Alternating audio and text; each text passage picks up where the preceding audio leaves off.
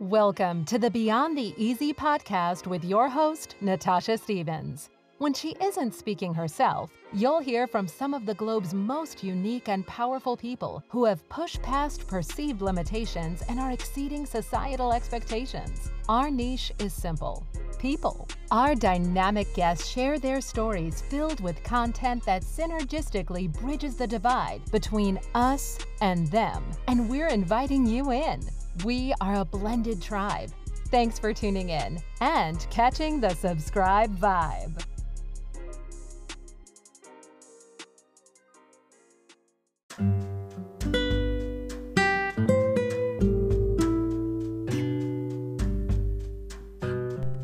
Wow. Welcome to another episode of Beyond the Easy. And today, launching on International Women's Day, we are joined with Mara Bloom. Mara Bloom is the founder and creative director of Bloomera, which she founded with the intent of creating luxuriously exquisite, high vibratory, uplifting collections while utilizing unexpected natural sustainable materials such as recycled brass and upcycled wood.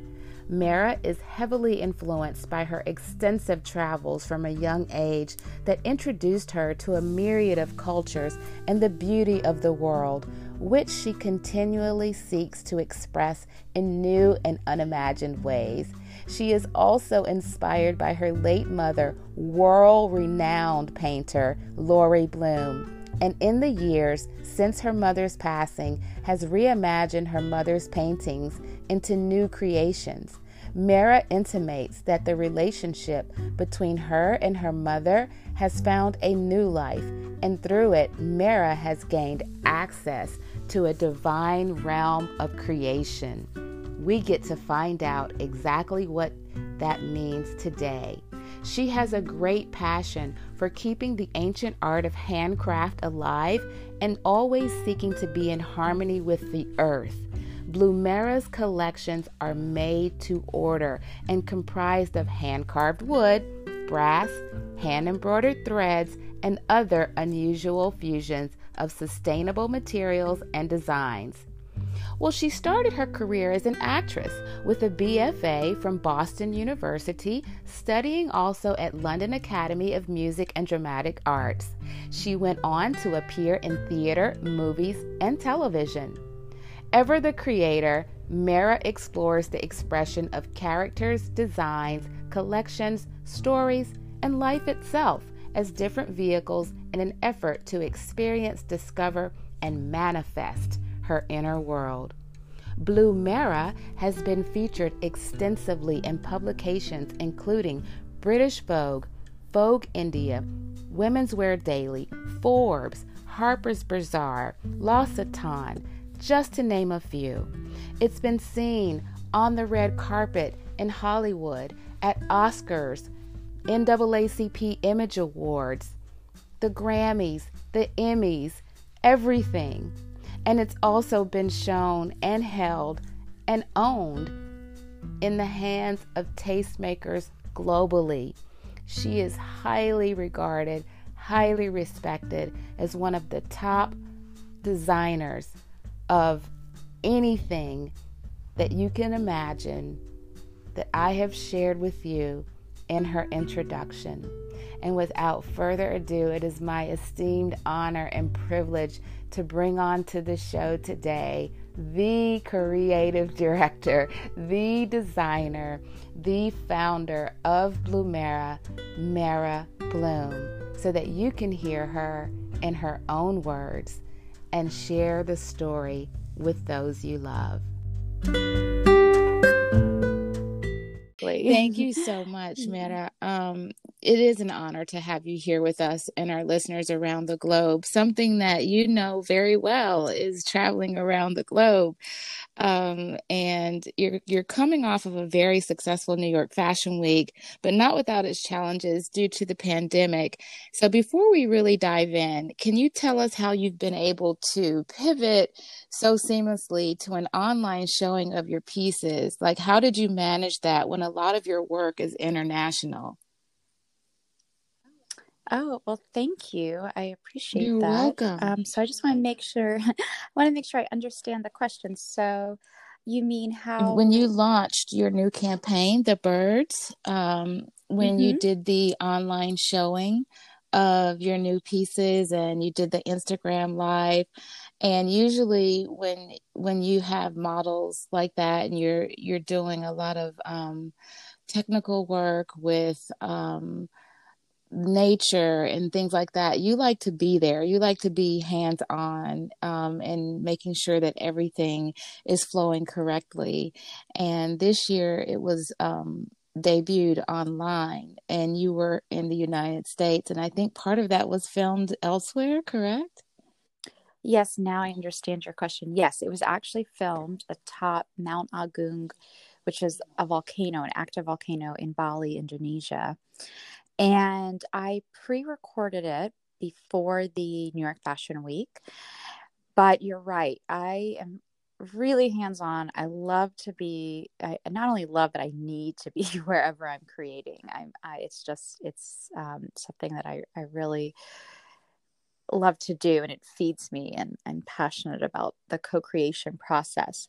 But because of the pandemic and not being able to travel, I did it virtually, and I did it over technology. Like you said, I used WhatsApp and did the video with WhatsApp and photos and texting, and basically had many sleepless nights because I had to be on the Indonesian time zone, which is about 15 hours ahead of me here in LA.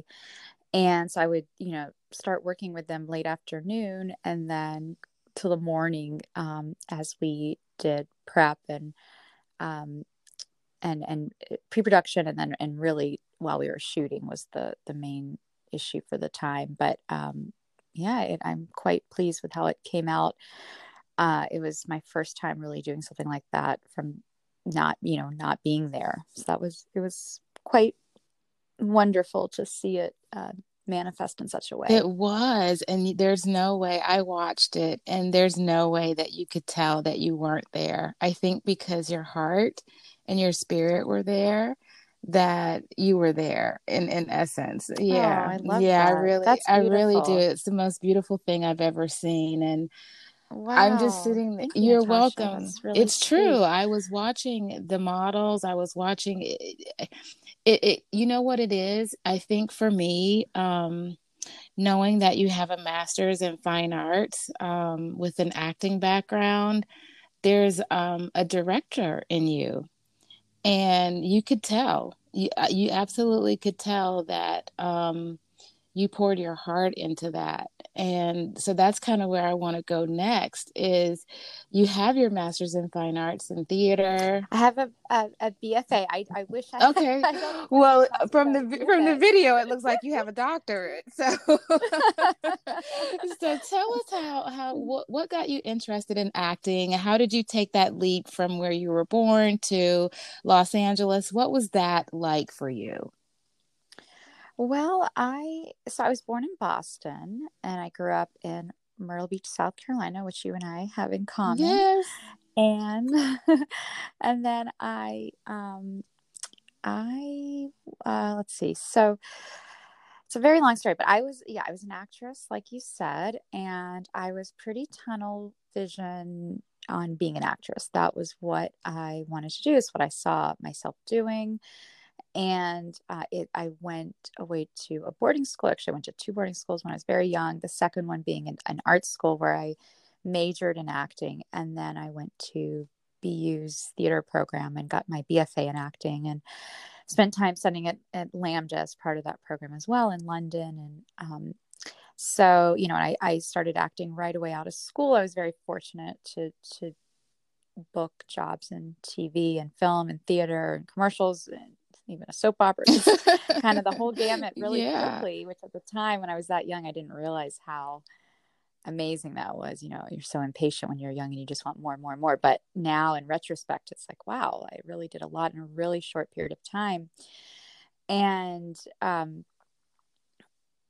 yeah, well, that's the first part. I'll pause there. That's kind of what my journey was. That's with That's acting. incredible, especially, Boston, BU, and then growing up some in Myrtle Beach, South Carolina, which you're right, we have that in common.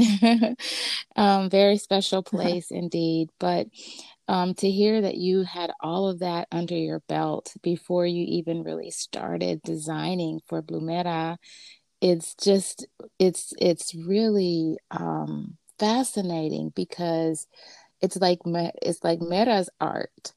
So, and your mother being a world-renowned artist, what age did you begin to notice an interest in design as a young girl, or after acting or during acting, being heavily influenced by your mom, Lori? Like what do can you remember, even as a young child or in college or even in your acting career, something that kept drawing you to art? I know being surrounded by it with your mom, you were already heavily influenced, but was something pulling on you to go in the direction of artistic design? Because I can't even imagine, right, what it's like to grow up with an artist like your mom.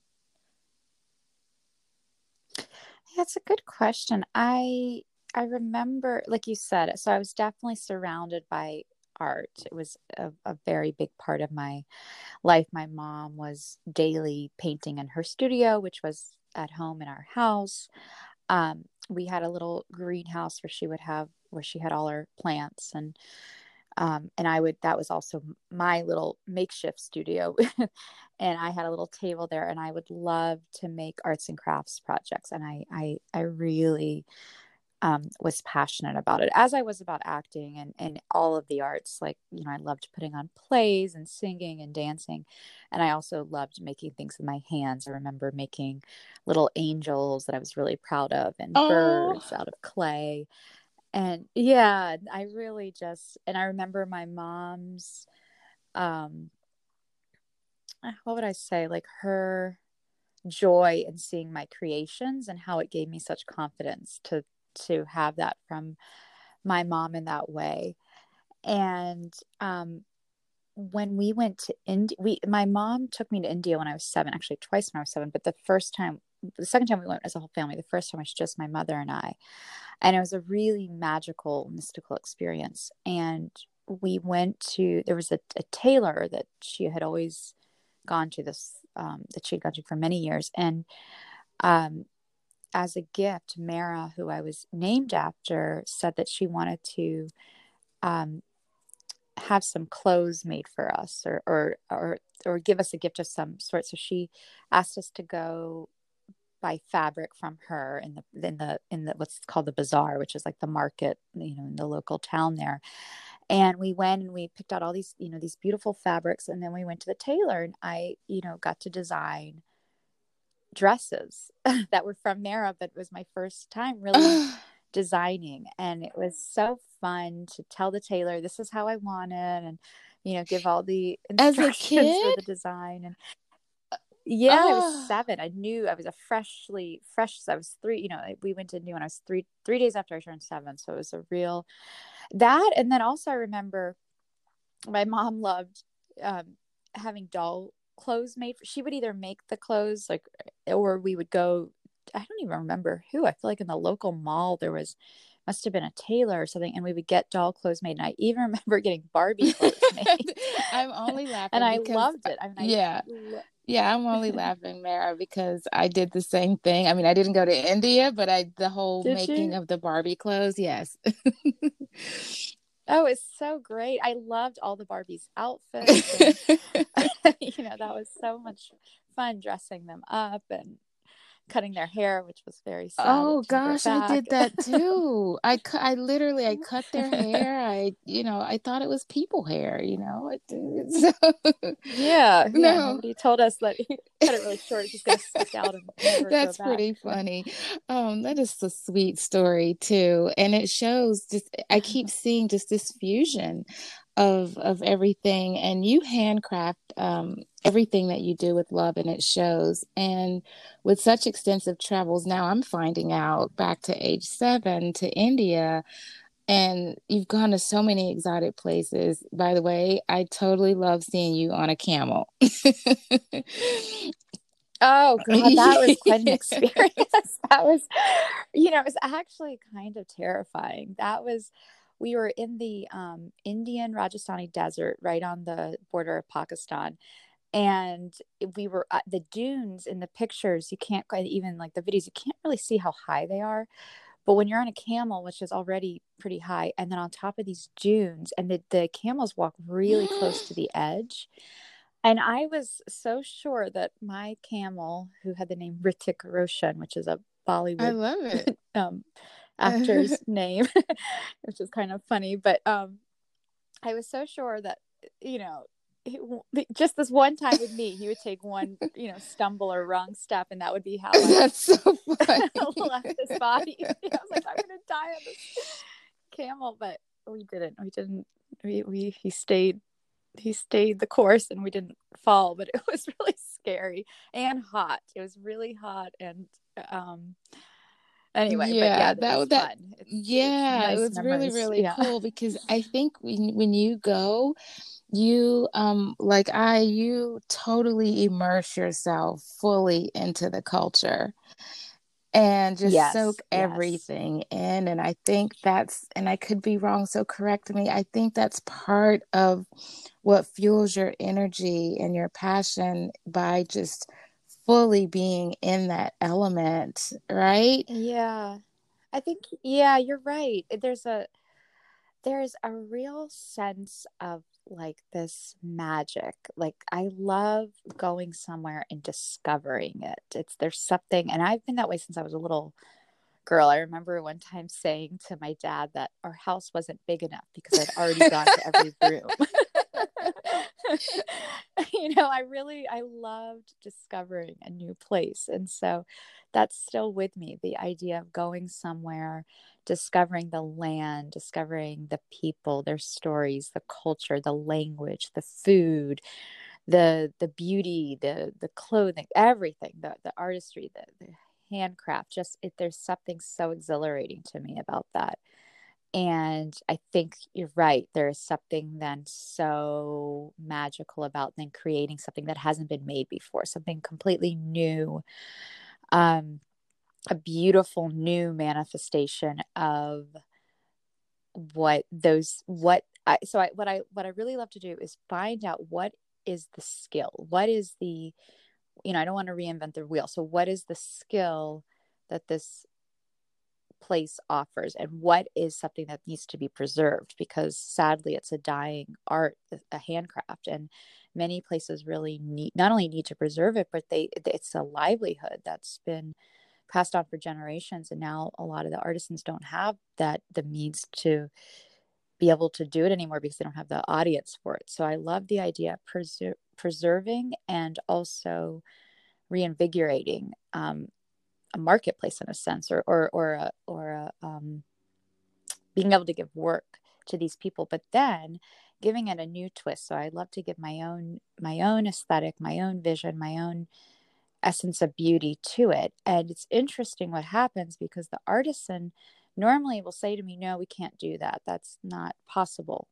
And it's because, when you've been doing something a certain way for so long, you don't want to, like a certain type of design, let's say, you don't think you're capable of doing something outside of that. But I can be very persistent. Right. Let's just try.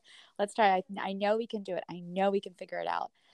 And we do. We figure it out and we make it happen. And it's so exciting. And the artisans are so excited about what they've created, because it usually is beyond what they thought that would be possible. And it's a really collaborative, wonderful creation of heart and spirit and passion. And so that's really, really fun as well. That essence and magic of Wow, creation. incredible. I'm very visual. So as you were explaining that process, I could totally see you sitting there. And I was going to ask you, but you just answered it by saying you're persistent.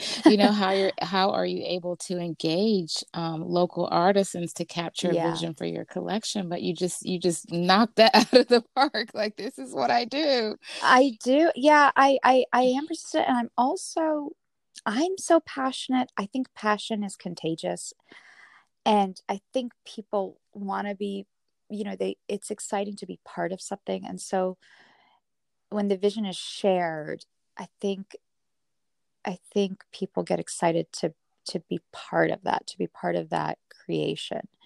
So even though it's hard, I think there's a willingness to try it, and a willingness um, and desire to help in a way. Like, I think they see that I'm so passionate about creating this, that they don't want to let me down. And there's this beautiful, um,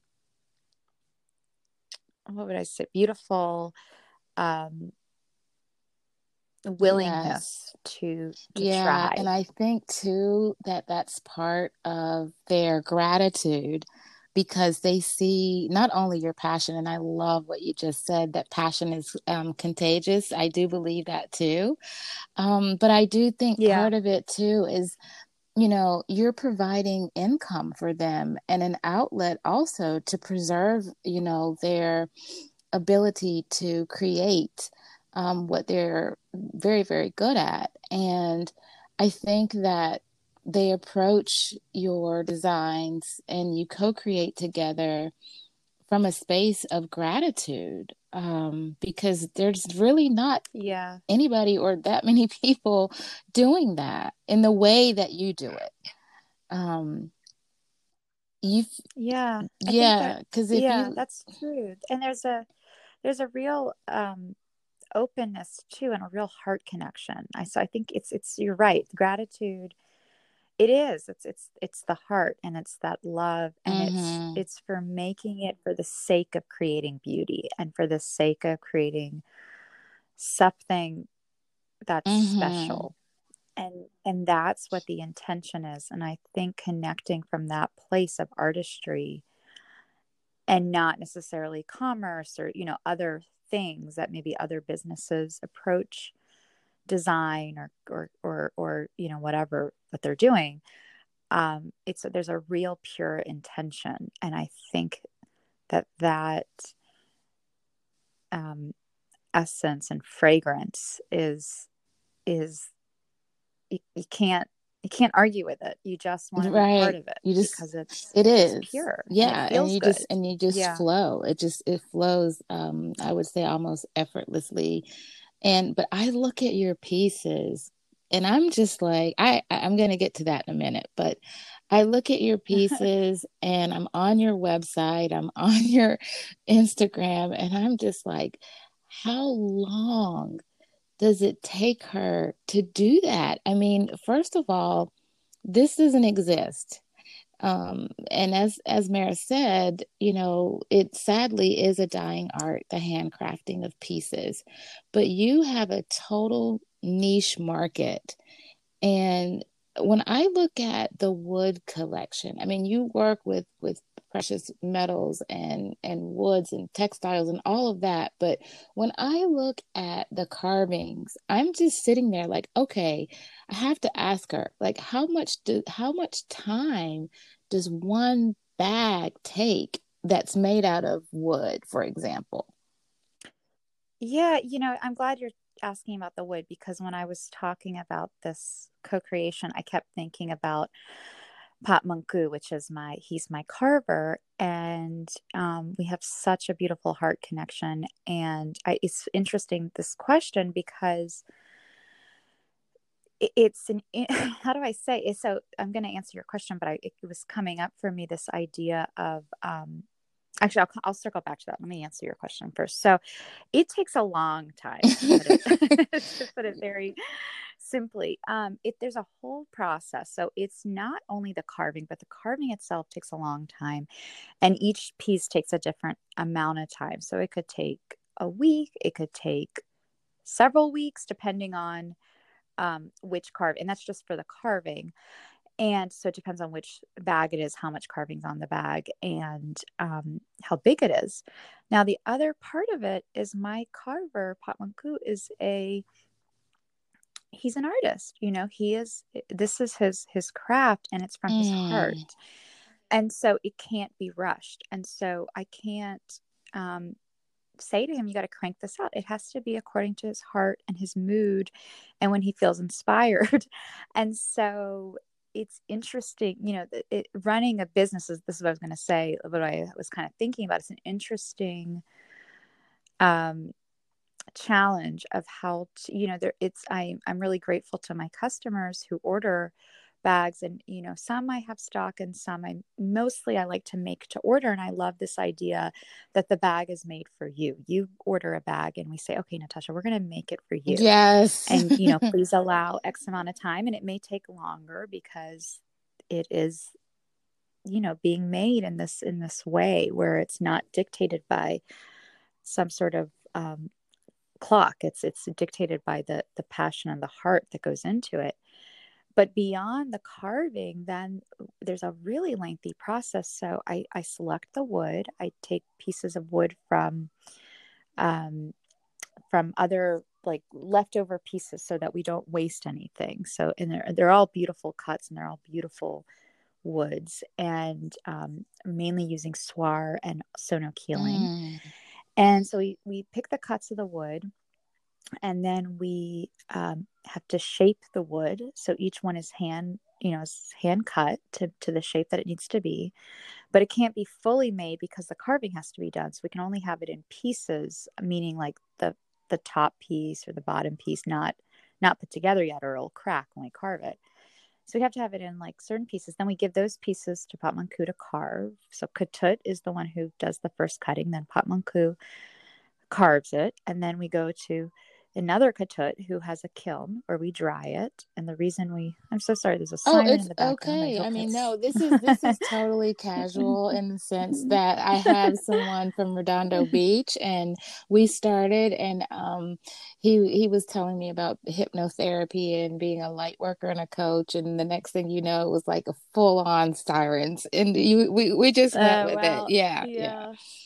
Yeah, I'm quite far actually from, I think, where it even is, but it really carries. But anyway, so it goes to the to Pat Manku, then it goes to the another Katut who dries the wood. And the reason we dry it is because when the wood leaves Indonesia and it comes to the US or London or wherever it's going, the temperature is going to be different. The climate's going to be different, and we don't want the wood to crack or warp. So we dry it out. But what happens in the drying process is it starts to warp a bit because we've now dried it. So the shape will change. So it actually has to be reshaped again by our other Katut in Bali. That people share names. That's a whole other story. But there's another Katut, and he does the shaping again. And then it goes to Indra, who does our lining and our hinge and magnets. And he also has to reshape it and do certain things. So it's a lot of work. And then we do the finishing. We do the if it requires wax or whatever finishing it requires in order to preserve the color and to give it moisture and conditioning. And then Noor, who runs everything for me, she's my superstar there and oversees everything. Then she does the final checking, and she's also checking all along the whole process. And then, and then it's finally finished. So it's quite a laborious process, to say the least, but it's all done through these, many hands and hearts touch it along the way. That is the most incredible story I've ever heard. It really is. That is a very long process, and yes. We live in such a microwave society that we just want everything fast, So say Tamara, tomorrow you decided I'm going to make t-shirts. Well, you just go to Custom Ink or you go to Printful and you just start pumping out these t-shirts. But then where's the heart? Where's the love? Where's the passion? Where's the beauty? Where's the joy in the creation of something special just for you? And when she says that, I want to tell the listeners, as you look at her pieces, which will be displayed with the podcast, I want you to really go back and listen to what she's saying. I know a lot of people appreciate fine art and they appreciate eclectic art and all of that.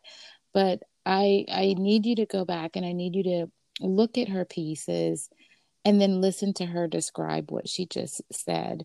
And then on top of that, she only makes a certain number of, let's say, one collection. And one collection may have, if it's brass and metals, it may have 10 pieces, maybe.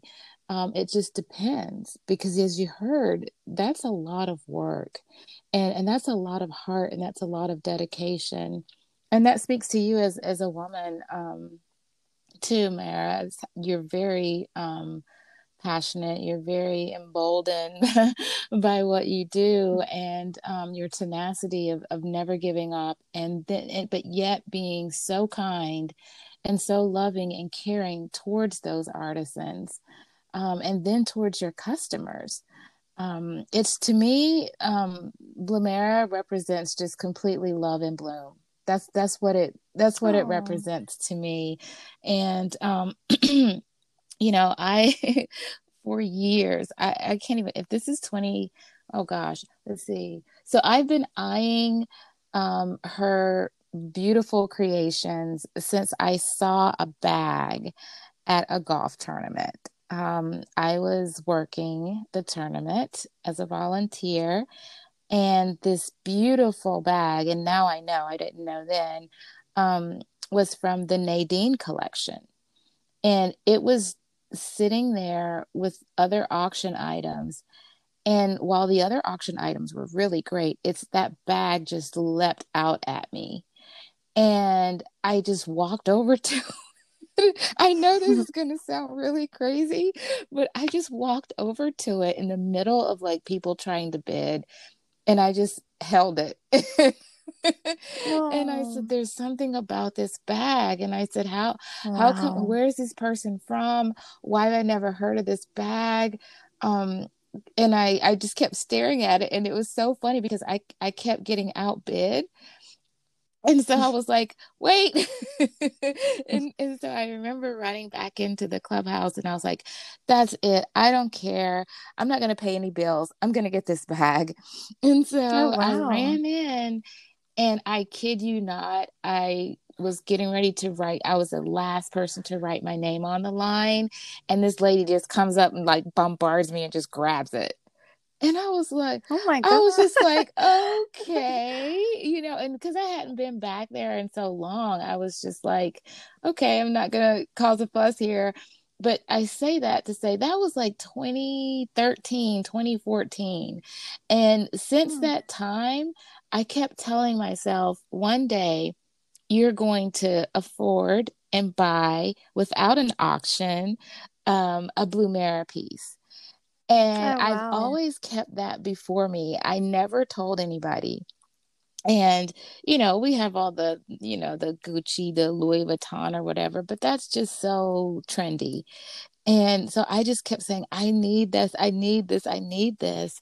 And to hear the backstory now makes me understand why I needed it.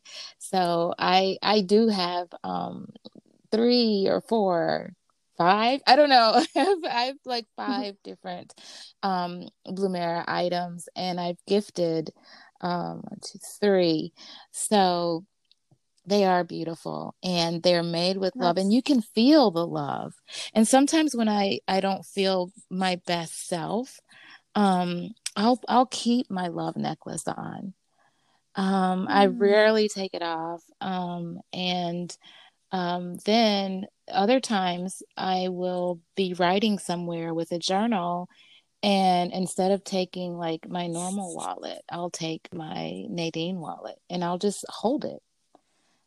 Yeah, Wow. I'll just hold it. And it's just something that's very magical about it. And so now I understand why it's magical, how far it goes back and the love of the person that made it and the whole team.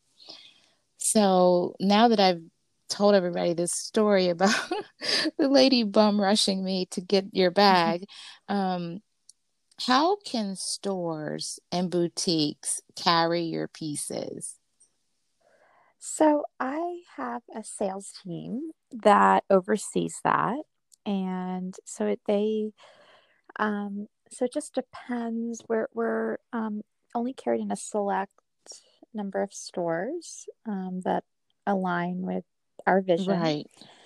And so,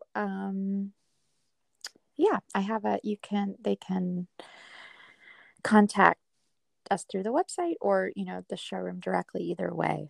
Beautiful. And your showroom's on Melrose, right? It's actually on It's on Beverly. That Beverly? was the store. Yeah, the Okay. store was on Melrose. I don't have that now, but we are now the pandemic has shifted things, but I do have hopes to open another or others Yes, I was in other places. yeah, I was Yeah. just gonna say, have you ever premiered your pieces at Art Basel in Miami?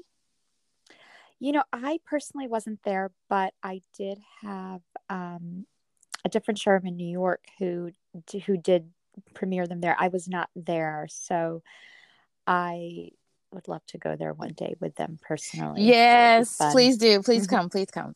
So, Yeah. please come. So now I've seen you in tons of magazines and fashion weeks, and I am a grateful owner of your pieces. And there is a spirituality, and I know people are going to think, well, what are they talking about? But there is a spirituality that's connected to the pieces that you make. And um, it's tied in with your name. So people look at it and they go, oh, Mara Bloom. And then they go, oh, Bloomera. So how did you get your name, and how does that all tie into the beauty of everything Bloomera? Well, do you mean how did I get my name Mara? Yes. So my name Mara, and I touched on it a little in the beginning when I was talking about the designs, the dresses in India, Mm-hmm. but Mara um, is no longer. So I was named after an incredible, I will say goddess. I will say the goddess, and as far as I'm concerned, Mara Irani. And Mara was Indian. She passed away in 1989, but I had the good fortune of meeting her before she passed and spending a really incredible month with her actually before she passed when I was 7. That was that first trip to India. Mm-hmm. But my mom was very close with Mara and loved Mara very dearly, and Mara loved my mom very dearly. And when my mom, before my mom was even pregnant with me, she was wanting a girl, but so I'm just trying to think of how to. It's a long story, so I'm trying to think of a more succinct way to tell the story. She had my brother, and there were certain things that she worried about if she were to have another boy. Like she didn't. I'll just say it because it's part of the story. Yeah. She didn't like that she had to had a circumcision for him Right. because my mother was very, very sensitive and very holistic and very Yes. kind of in an ethereal, blissful state.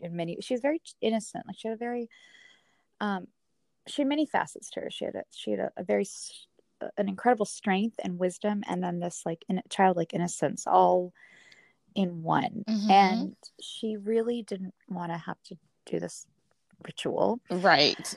and because of familial pressure, she had to do it, and she really felt that she saw the bliss that my brother experienced. She saw that kind of Yeah. she felt like she saw it go after she had to do this or have this done. So she was really quite, she wanted to have another baby, but she was very stressed about this idea of having to do that again. And so she shared the story, and the next day Mara came looking for her and called out to her, and my mom came over to her, and Mara said, I was thinking, well, what if instead of having another boy, what if you had a little girl?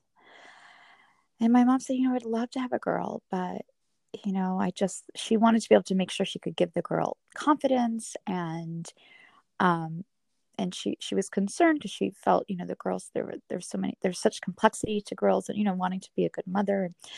And so Mara said, well, what if she's a nice, easy girl and you can dress her up? Oh, I love it. I was talking about the sweetness of having a girl. And my mom sort of delighted in this idea and said, okay, I'll call her Mara. Oh. And Mara was, so just to kind of backtrack, we follow Meher Baba, who's a more than for lack of a better term, you could say spiritual Indian master, but more than that. That's definitely more than that. Yes, much more than that, but it's in a bite-sized way to say. But she said, Bob had already passed, but Mara was still very in tune with him and communicated with him and would talk to his picture, and was still in a constant union with him, so to speak. And so she said, okay, I'll go talk to Bob about it. And Mara said to my mom, it'll be Bob as Mara. So my mom was not even pregnant yet at this point. And a month later, she conceived me. Wow. And the really funny, cool part of the story is before she was pregnant, a friend of hers who was an amazing palm reader looked at her palm and said something about her having sons. I think it was 3 sons. Oh my. Yeah, but basically she would just have boys. And after my mom got pregnant, this friend of my mom's said, let me see your palm again. She looked at the palm and she said, wow, the little boy line has turned to a little girl. What? Yeah, isn't that amazing? Oh my gosh. That is... And then here you come. So then here I came, and then I was very excited to meet Mara. And I felt, like I said, Baba passed in 1969, so I never met him, but I felt very connected to both of them, and I would dream of them as a little girl. I remember at 5 having a dream of Baba and Mara. And it was so mystical and magical, and it was so incredible. And I remember saying to my mom, I really want to go to India. I want to meet Mara. And my mom couldn't wait to take me. And she would write to Mara, and Mara would write to her, when is Mara coming? When are you coming? Oh. And so finally in 1988, we went. Oh, I love India. I love Bali. I love Indonesia. I love India. That is like on my to-do list. And I don't like the word to-do list really because it puts me in like a traditional work mode. So when I'm in creative zone, it's kind of like this is on my to experience list. And India is definitely one of them. And for the listeners who don't know, Meher Baba, spiritual Indian master guru, if you would like to put that there, but it's so much more. There's a podcast on Apple. And I'll put that in Meher's podcast description. But you can go there and you can and check out, if you feel led, or you can go on YouTube. It's up to you. Yeah. I can share a little bit more maybe for somebody who's wondering. Yeah, I'm sure they're curious. Yeah. So Meher Baba was born in 1894 in India. And his message is that we're all one, and that we are on a journey back to our true self, which is God, the divine. If God is a word that doesn't resonate, then one might imagine it as the as our highest self, or the divine self, or I don't want to say the universe, because it's bigger than the universe. It's beyond that. So Most definitely. it's that the capital, it's a truth with a capital T. So this idea that we're on a journey back to wake up to who we truly are. And Baba explains about reincarnation. So I believe in reincarnation, and that through millions and millions of lifetimes, it's not a quick thing. It's through millions of lifetimes we actually go through all the things that we're not. So we become, and what I mean by that is we in each birth we find out that we're limited, and so we keep experiencing all these things in a quest. The soul is in a quest to experience ourselves as the totality of existence, the totality of all things. And so through many, many expressions and many, many lifetimes, we eventually experience everything and exhaust everything. And we wake up eventually to the knowledge that we are everything and we're beyond everything. And in one and the same, we're nothing and we're everything. And we experience ourselves as God. And I don't mean God sitting up in a cloud. I mean God as Right. as the expression of all, the one universal self that is, it's the true knowledge of all, the true bliss of all, the true love, the divine ocean that's limitless with no shores. So that's a little nutshell. Thank you for and that. Baba has said that he has taken this journey and has is an expression. He is the embodiment of that, and he says that Jesus was the embodiment of that. Buddha was the embodiment of that. Muhammad, Zoroaster, Krishna, Ram, and it's all the same soul. And this is an interesting idea for people, that it's this one soul, this one, what's called avatar, which is the divine incarnation of God. So it's the divine wrapped up in a human body that comes to give a spiritual push to humanity. And that in each age, the avatar comes down and gives a spiritual push. And at the time, they're often ignored, or there's a very small following around them. And it's in the future that people look back and idolize and revere this incarnation. That's deep. Yeah. I mean, I knew it, but to hear it come out again from you, that's really, really deep. Yeah, it's profound, right? Yeah, very much so. And people freak out. Well, I did growing up. When I saw a snake, it's like, ah! But it's kind of huge. I mean, we shed skin every 3 days. Snakes shed their skin.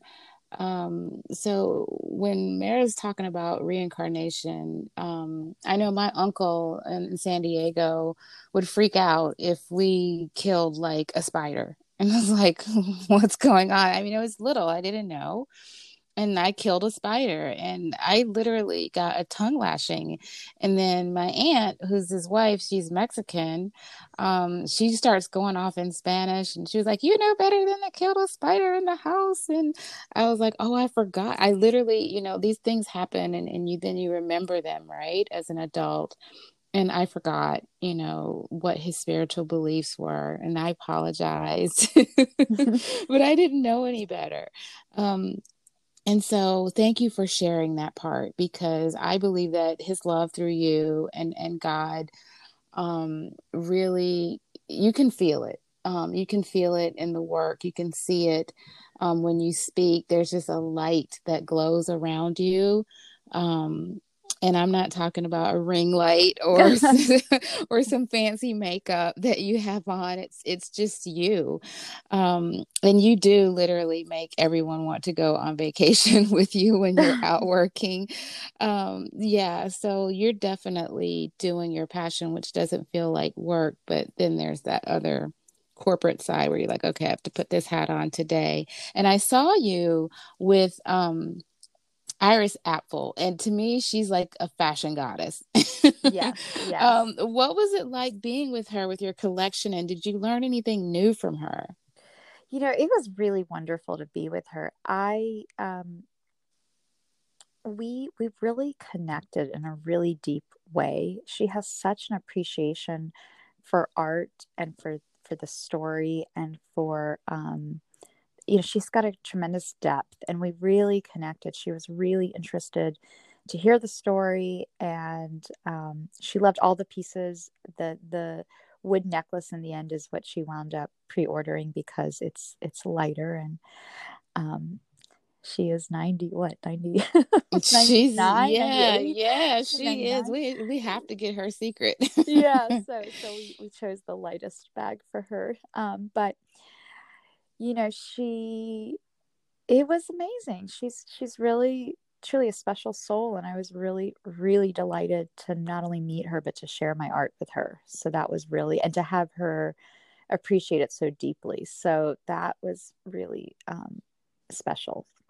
Yeah, I would, we all, there's so many accolades that you've received. I mean, you're everywhere, and you're on red carpets. You're in the hands of celebrities that people know. Some people don't even know that the amount of celebrities that hold your signature pieces or have pieces made for them.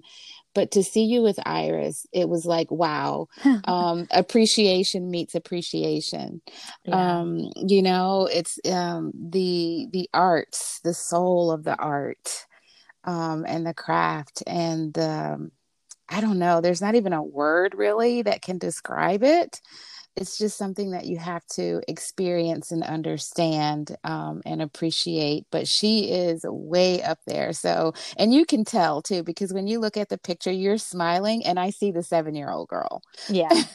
Yeah, I love it. I absolutely love it.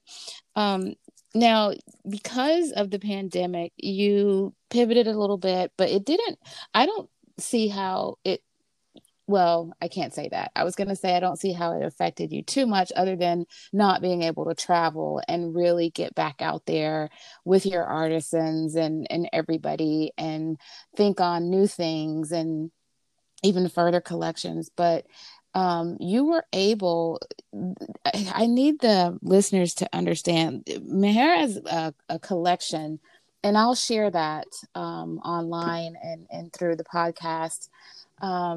That someone saw, and it was a purse at first, it was a bag, and they asked her to transform it into lighting. Yeah. And it was her first time doing it. What was that like? Because when I saw the lights, I was like, can you do that again? Yeah. I know people are asking me to do it again. They're asking for them. for the Blumera home collection. Exactly. Yeah, Yeah. yeah.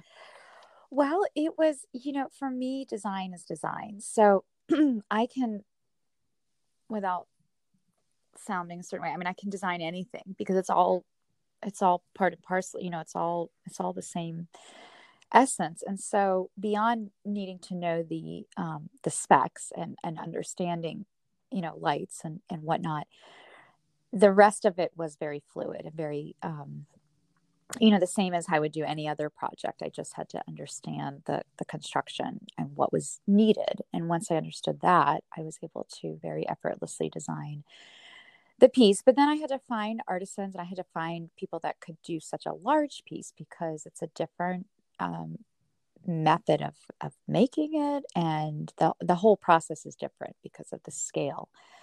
So it had its ups and downs, as the whole, everything I do has, because that's the nature of this journey that we're all taking. Yes. But in the end, I was really pleased with it. And I am looking forward to making more and to expanding into doing more. I have visions of doing full homes and boutique hotel and, all kinds of things.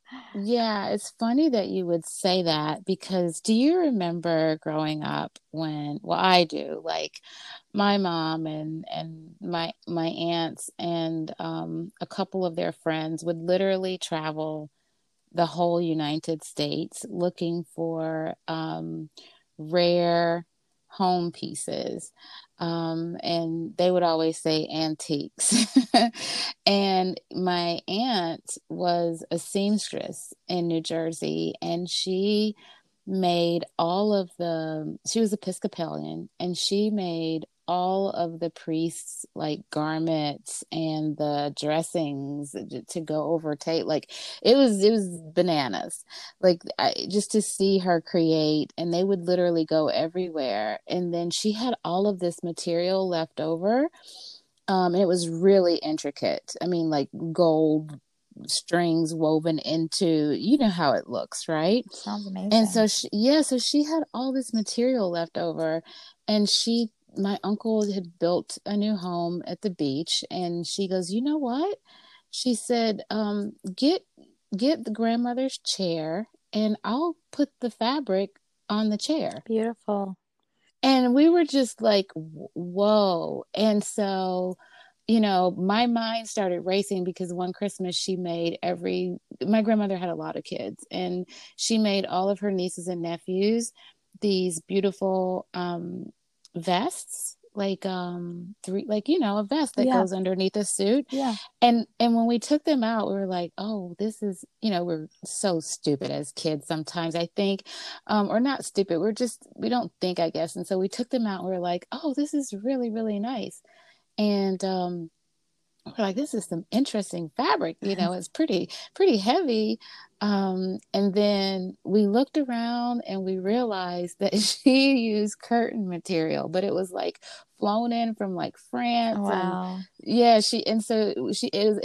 back then we were laughing and giggling because we didn't have the appreciation for, that we do now, obviously, and everyone still has their best. But while you were talking, I saw, and maybe it's because I have Nadine, or Poppies, but I saw like a sitting chair, and with just in that whole design, in that whole fabric, I literally saw that, and I'm like, should I ask her, does she have a chair in her house? Not yet, but I definitely have visions of it. So you must be tapping into my vision, because I definitely have, it's in my because I see it. Ideas. Yeah, I see it, and I'm like, okay, I'm not gonna let the same thing happen to me that happened to me before. Like if she says I'm gonna sell this, I'm not gonna be outbid. Yeah, right. Because I keep seeing it, and I'm like, whoa. Yeah. So with everything going on, and now everybody knows the backstory behind, and I don't even want to call it a brand, but for a lack of better words, now that everyone knows that, how does Mara take time for Mara? Because you have teams over here, over there. You're totally sustainable in all of the things that you do. I even created a little guide. I learned how to make a guidebook on Instagram. I'm so proud of myself to put some of your items on there. And yeah, you're on our website as well. Blooming with Bloomera, and with International Women's Day. Oh, yeah. With March coming up. I just want to know, how do you practice self-care? Like, do you even have time? Yeah, I do, because I think, it's really important. I am not afraid to take a day and to not get out of bed. I feel like that is, for me, everybody's got their own way, but for me, I've always been like that. I'll need, at least a day a month, or even 2 days a month, or something like that. Not that I'm like quantifying it, but where I don't do anything. And I try to honor that. If my body and my mind and my emotional state is saying to me, we don't want to do anything, we're tired, stay in bed, I really try to honor that, because I actually see that as productivity. And the reason why is I need those completely off moments and off that, that real downtime in order to be able to be on. And so I feel like it's a really important precursor to creativity and to being present, is to really honor the cycles that we go through. And then in daily life, when I am on or I am doing things, I do try to take time to go outside, put my feet in the grass. The weather really does affect me. I do much better in sunshine. So, I'm lucky to be in LA where it's very sunny often.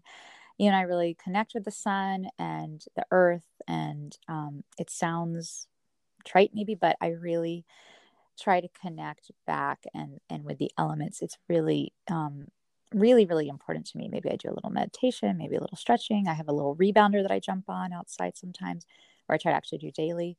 So those are the ways that I take care of myself. I really like to take baths. I like to read. I listen to certain things that are calming. So I really go into, if I find that there's something that's calming for me, I really go into that and really make that a part of the day, because, and I journal, if I'm going through anxiety or stress or, an emotional thing, I'll try to journal my way through. I really feel like it's important to give flow to the emotions and anxiety. And then again, I think the earth, I can't speak highly, enough about it. Like really putting my feet in the earth really is quite grounding and quite therapeutic. It's extremely grounding. And the reason that it's so grounding, I think, is because I had a guest on, and she'll be on this month as well. And she's actually a Reiki practitioner. And we talked about the chakras and things like that. But what we didn't touch on is that the reason that the earth is so grounding, besides people coming from earth or wherever they say that they come from, is that on the bottom of our feet, there are chakras that go, like, I think, I can't remember if it's 12 inches or I don't want to mess that up, but it goes below our feet. That connects us back to the earth, to the source. And that's partly why standing barefoot on the grass, if you can be barefoot, is very grounding. The holistic part of it all, and the oneness with nature. Yes, exactly. That we are. I think that I'm a tree hugger, so yeah, I mean, I'm a tree hugger. Yeah, I'm a tree hugger, and I don't like. I won't say I don't like. I will say I prefer, if I have to do, which I know I'm lacking on a thing that I promised you. But if I have to do a photo shoot, it's out. I prefer to be outside. I don't know why, but it just seems that it turns out better for me that way. But I thank you for that, because if someone were to look at you and not know this backstory, they would go, gosh, she works all of the time. She must be burnt out. But as you guys have heard, she's not burnt out. And when she feels that, then she goes inward and she does what she needs to do. Yeah. And if you want to know more about her, all you have to do is go to her website, which I will post in the podcast description, and also get our social media team up. This International Women's Day. I can't believe I have Mara on for International Women's Day, but yes, to see more about her, because she is empowering women and men, but she's definitely empowering women. And I believe that you're doing it in a way that's organic, and you're able to produce something I don't want to use the word produce, create something for someone that empowers her to embrace the creative being that she is as a woman, but also to embrace that it's okay to be different. As a matter of fact, it's beauty. There's so much beauty in difference. Yeah. And you bring that whole like everyone's like diversity, equity, and inclusion. And I get it. I consult in it, but you actually incorporate it, and you always incorporated it into your business and into women. And I want to thank you for Well, that, thank for putting you. your heart and soul into everything and for taking the time today. And when you're jumping around on your romper outside, please think of me because I can't, I'm not, I have to be around sun and water. So Yes, yes, yeah, yes. I do. I do. And I hope to meet you, Mara, Me whether it's too. Miami, Art Basel, Myrtle Beach, LA, I don't care. Yeah. Whenever we get out of whatever all this stuff is. Yes. And I don't know, who knows? I might be somewhere in Bali and just walk down the road and go, oh my gosh, there Hey, it she could is. happen. It could happen. So thank you so Thank you. much for taking your Yeah. time with us at Beyond the Easy. And I look forward to seeing what you put out And thank you next. so much for having me. It was such a joy to talk to you, and it's it was very beautiful, and I'm very honored to be your guest today. Oh, thank you. And happy International Women's Day, Women's History Month. And we will see what you have next. I can't wait. I keep seeing that chair. So I think it's time to hop off because I'll be calling you or emailing you, Mara. Can we please get that chair? Exactly. Yeah, I can see it. I really can. So thank you so much. Have a wonderful day, Jay Baba. Yes, you too. Thank you. You're